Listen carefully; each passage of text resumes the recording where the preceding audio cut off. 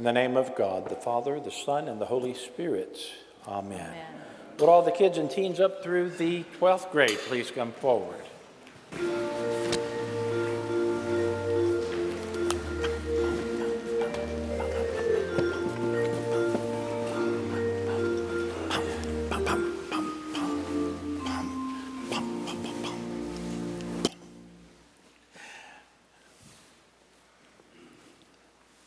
Good morning. How are you today? Did y'all just hear the gospel lesson that we Deacon Kathy read a while ago? What was it about? Anybody remember? What? It was about Zacchaeus. Zacchaeus. Who was Zacchaeus? He was a tax collector. Tax collector. Is that good or bad? Bad. Ooh, that's bad. What else was he? Tell me more about Zacchaeus. Anybody? Yes. He was short, very short, right? So, yes. What else? He was very rich. Very rich. And that's because he was not only a tax collector, he was the chief tax collector. He was the boss. So he was a tax collector, he was rich, he was short. What else about Zacchaeus? Anything else? Greedy. Huh? Greedy. What? Greedy. Greedy? Yes, you could say that. I mean, the gospel doesn't say that, but you can assume that, right? Because he was a tax collector. He was very rich, and he was doing something that went against his own religion as a Jew, right? He was taking money from the Jews and giving it to the Romans. It was going to get done anyway, but he did it. Yes, ma'am. At the end of the story, he repented. At the end of the story, this is the important part, isn't it? At the end of the story, tell me the rest of the story. So Zacchaeus is rich, he's a chief tax collector, he's short, and what does he do because he's short? Anybody remember? He Climbs where? a tree. On top of the house? No. Up a tree. He climbs up a tree. Why? To get the birds away? No. Why? To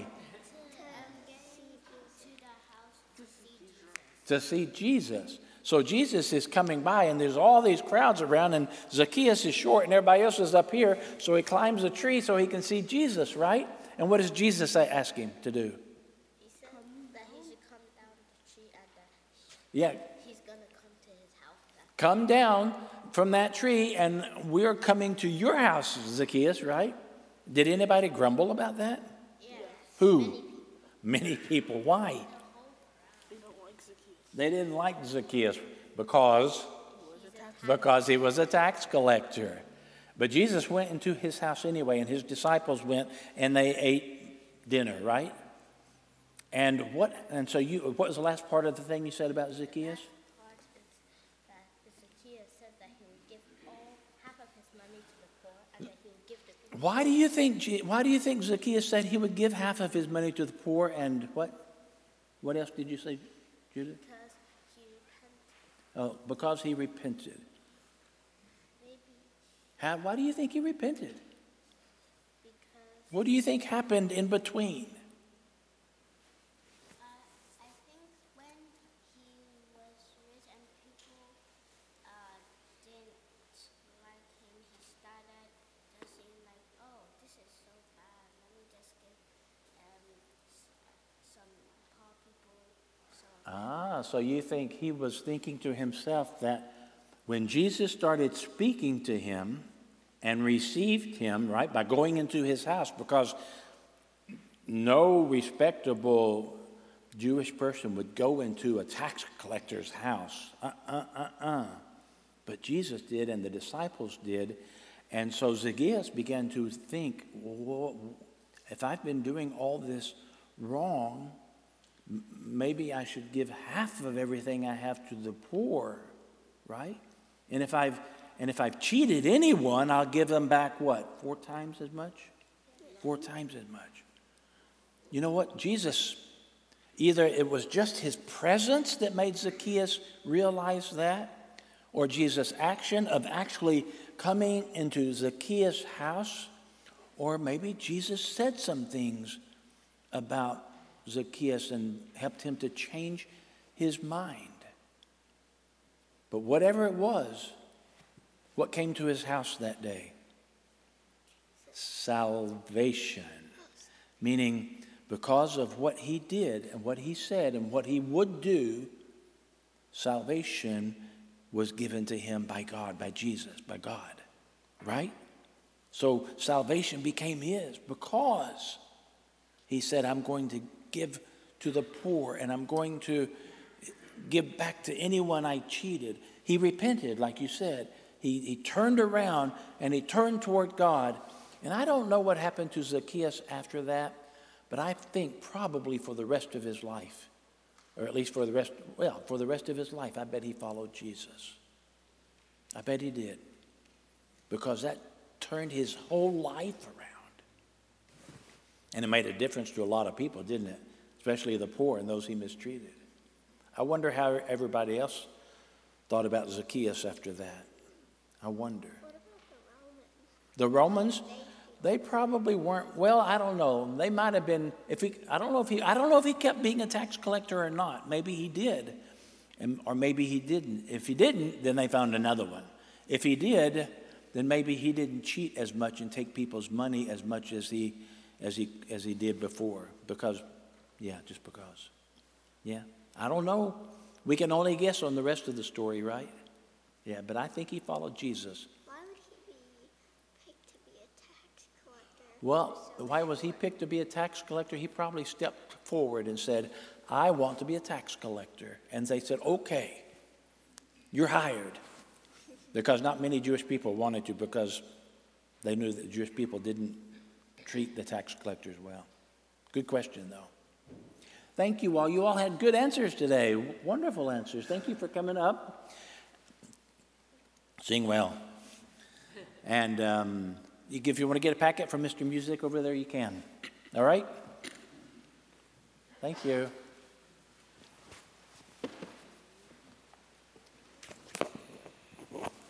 Thank you, sir.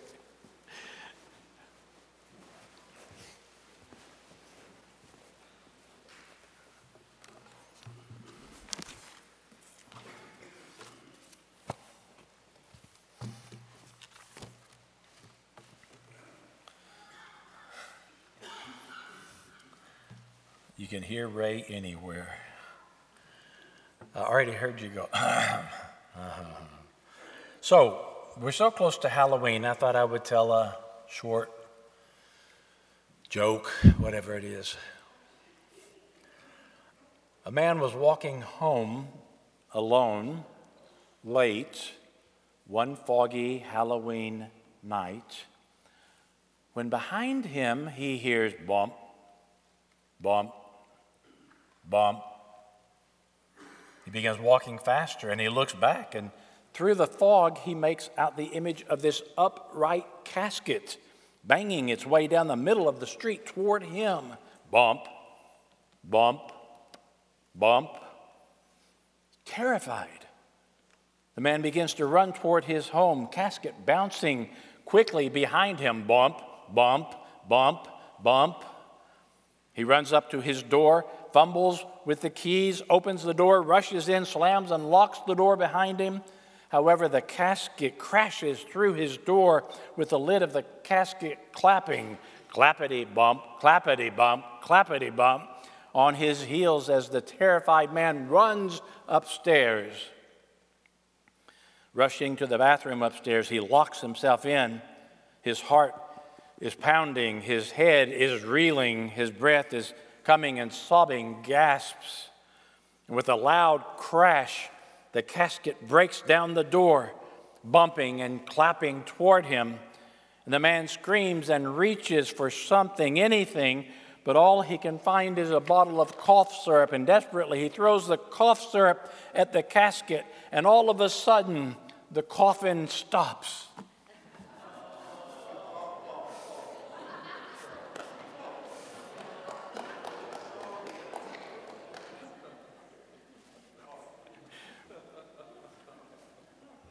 Happy Halloween.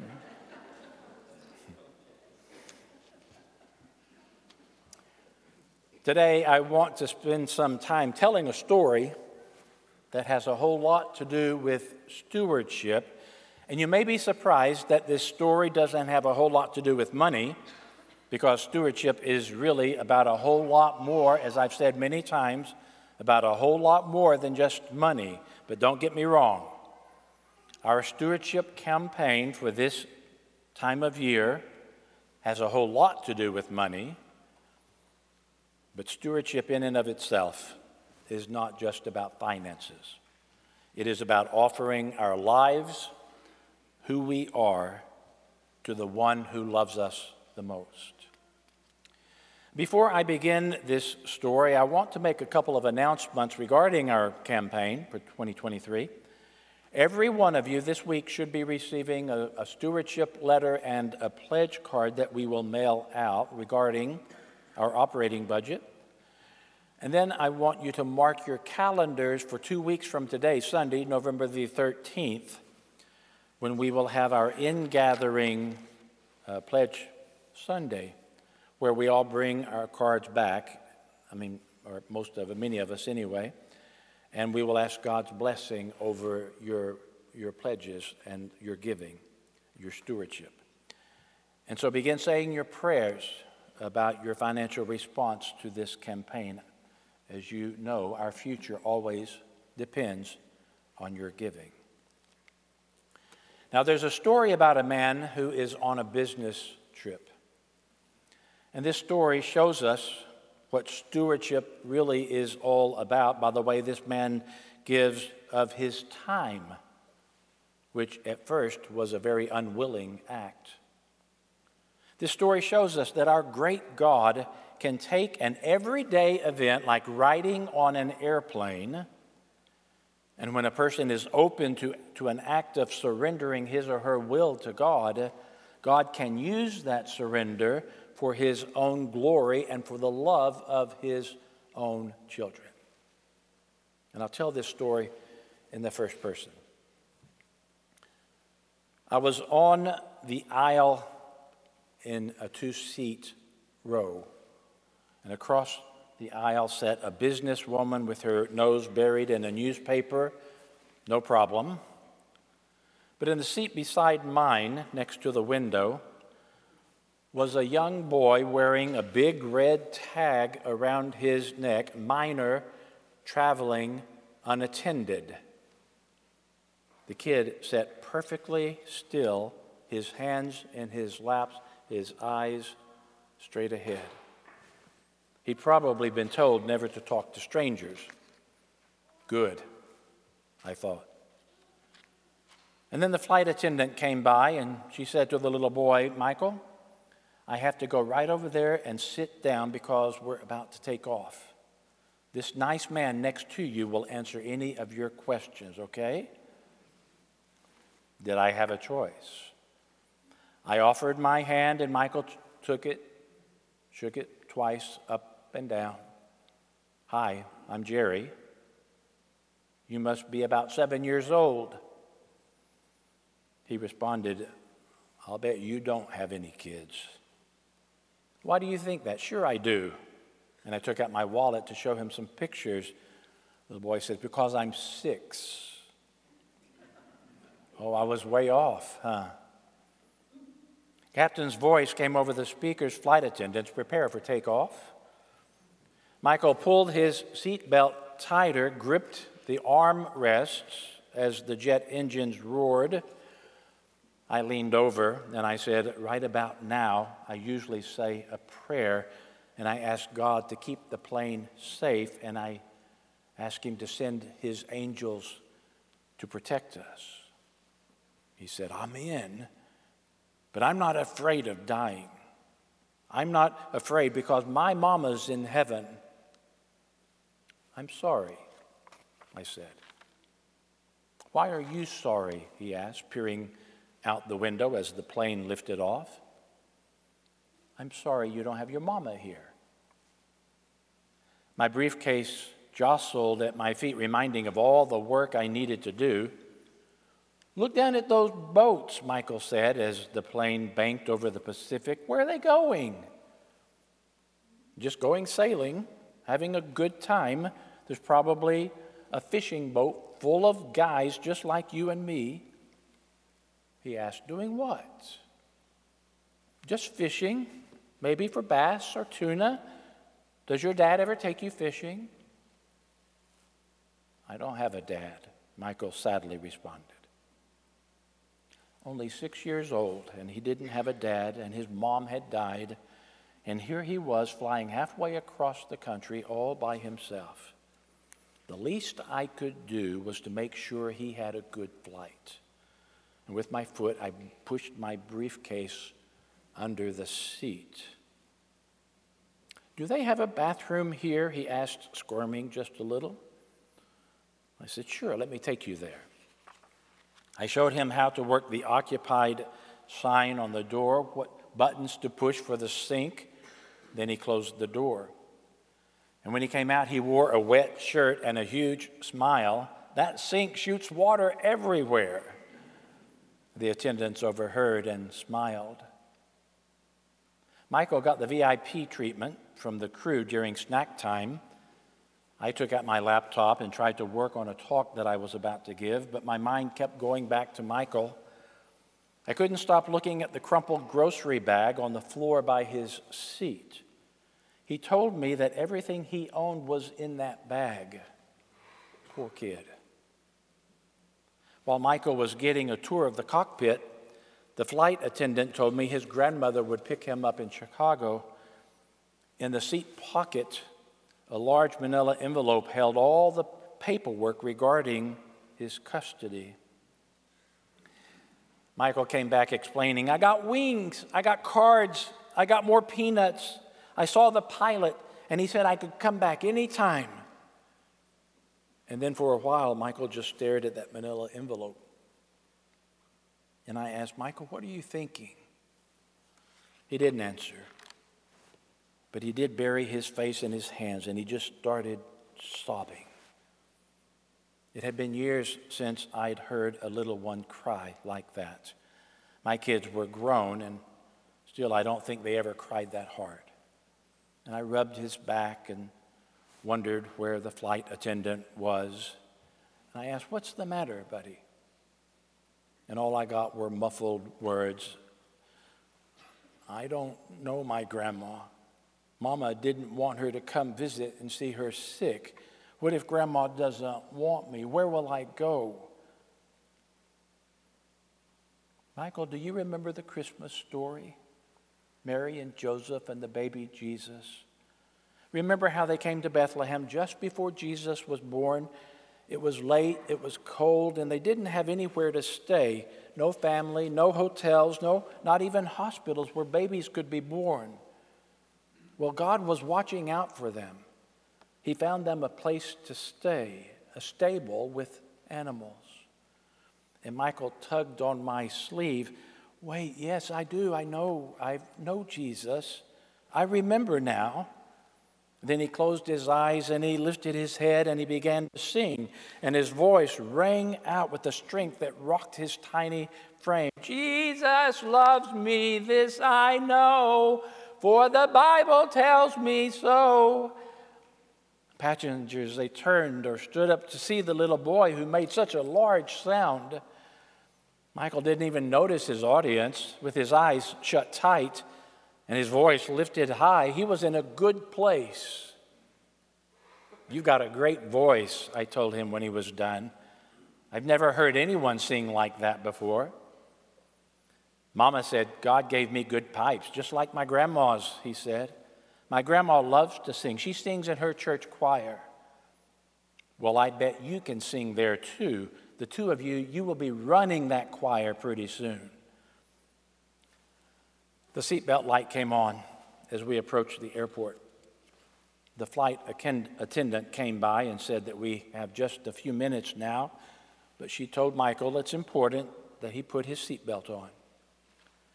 People started stirring in their seats like kids before the school bell rang. By the time the seatbelt sign went off, passengers were just rushing down the aisle. Michael and I, we stayed seated. He asked, "Are you going to go with me?" I assured him I wouldn't miss it for the world, buddy. Clutching his bag and the manila envelope in one hand, he grabbed my hand with the other. and the two of us followed the flight attendant down the jetway. All the noises of the airport seemed to fill the corridor. Michael, he stopped and he flipped his hand from mine and he dropped to his knees and his mouth quivered and his eyes just brimmed with tears. And I asked, "What's wrong, Michael? I'll carry you if you want." And he opened his mouth and he moved his lips, but it was as if his words were stuck in his throat. And when I knelt next to him, he grabbed my neck, and I felt his warm, wet face as he whispered in my ear, "I want my mama." And I tried to stand, but Michael squeezed my neck even harder. Then I heard a rattle of footsteps on the corridor's metal floor. "Is that you, baby?" I couldn't see the woman behind me, but I could hear the warmth in her voice. "Oh, baby," she cries, "come here. Grandma loves you so much. I need a hug, baby. Let go of that nice man." And she knelt beside Michael and me. Michael's grandma stroked his arm. I smelled a hint of orange blossoms. "You've got folks waiting for you out there, Michael. Do you know that you've got aunts and uncles and cousins?" And she patted his skinny shoulders and started humming. And then she lifted her head and she sang. I wonder if the flight attendant told her what to sing, or maybe she just knew what was right. Her strong, clear voice filled the passageway. "Jesus loves me, this I know." Michael's gasps quieted. Still holding him, I rose, nodded hello to his grandma, watched her pick up the grocery bag, and right before we got to the doorway to the terminal, Michael loosened his grip around my neck and he reached out for his grandma. And as soon as she walked across the threshold with him, cheers erupted. From the size of the crowd, I figured family, friends, pastors, elders, choir members, most of their neighbors had come to meet Michael. A tall man tugged at Michael's ear, pulled off the red sign around his neck. It no longer applied. As I made my way to the gate for my connecting flight, I barely noticed the weight of my overstuffed briefcase and laptop. And I started to wonder who would be in the seat next to mine this time. And I smiled. Stewardship is about how we live in relationship with God and with other people, and yes, even within our own church family. Stewardship is about giving sacrificially for the support and the growth of the kingdom of God on earth. It is about how we spend our time with God, with other people, with ourselves. It is about how we spend our money. Do we spend it doing what is selfish, or do we spend it in imitation of the cross? Folks, God is doing great things in this place. You know that, I know that. And people all around are watching us because we shine bright in the love of God and because we stand strong for the truth of the gospel. We are alive, we are fresh, and the Spirit of God has a tremendous plan for St. Timothy's. And so the task is at hand. And I pray that each of us will individually make the right choice, a choice and a sacrifice which yields praise to our great God. In the name of the Father, and of the Son, and of the Holy Spirit. Amen.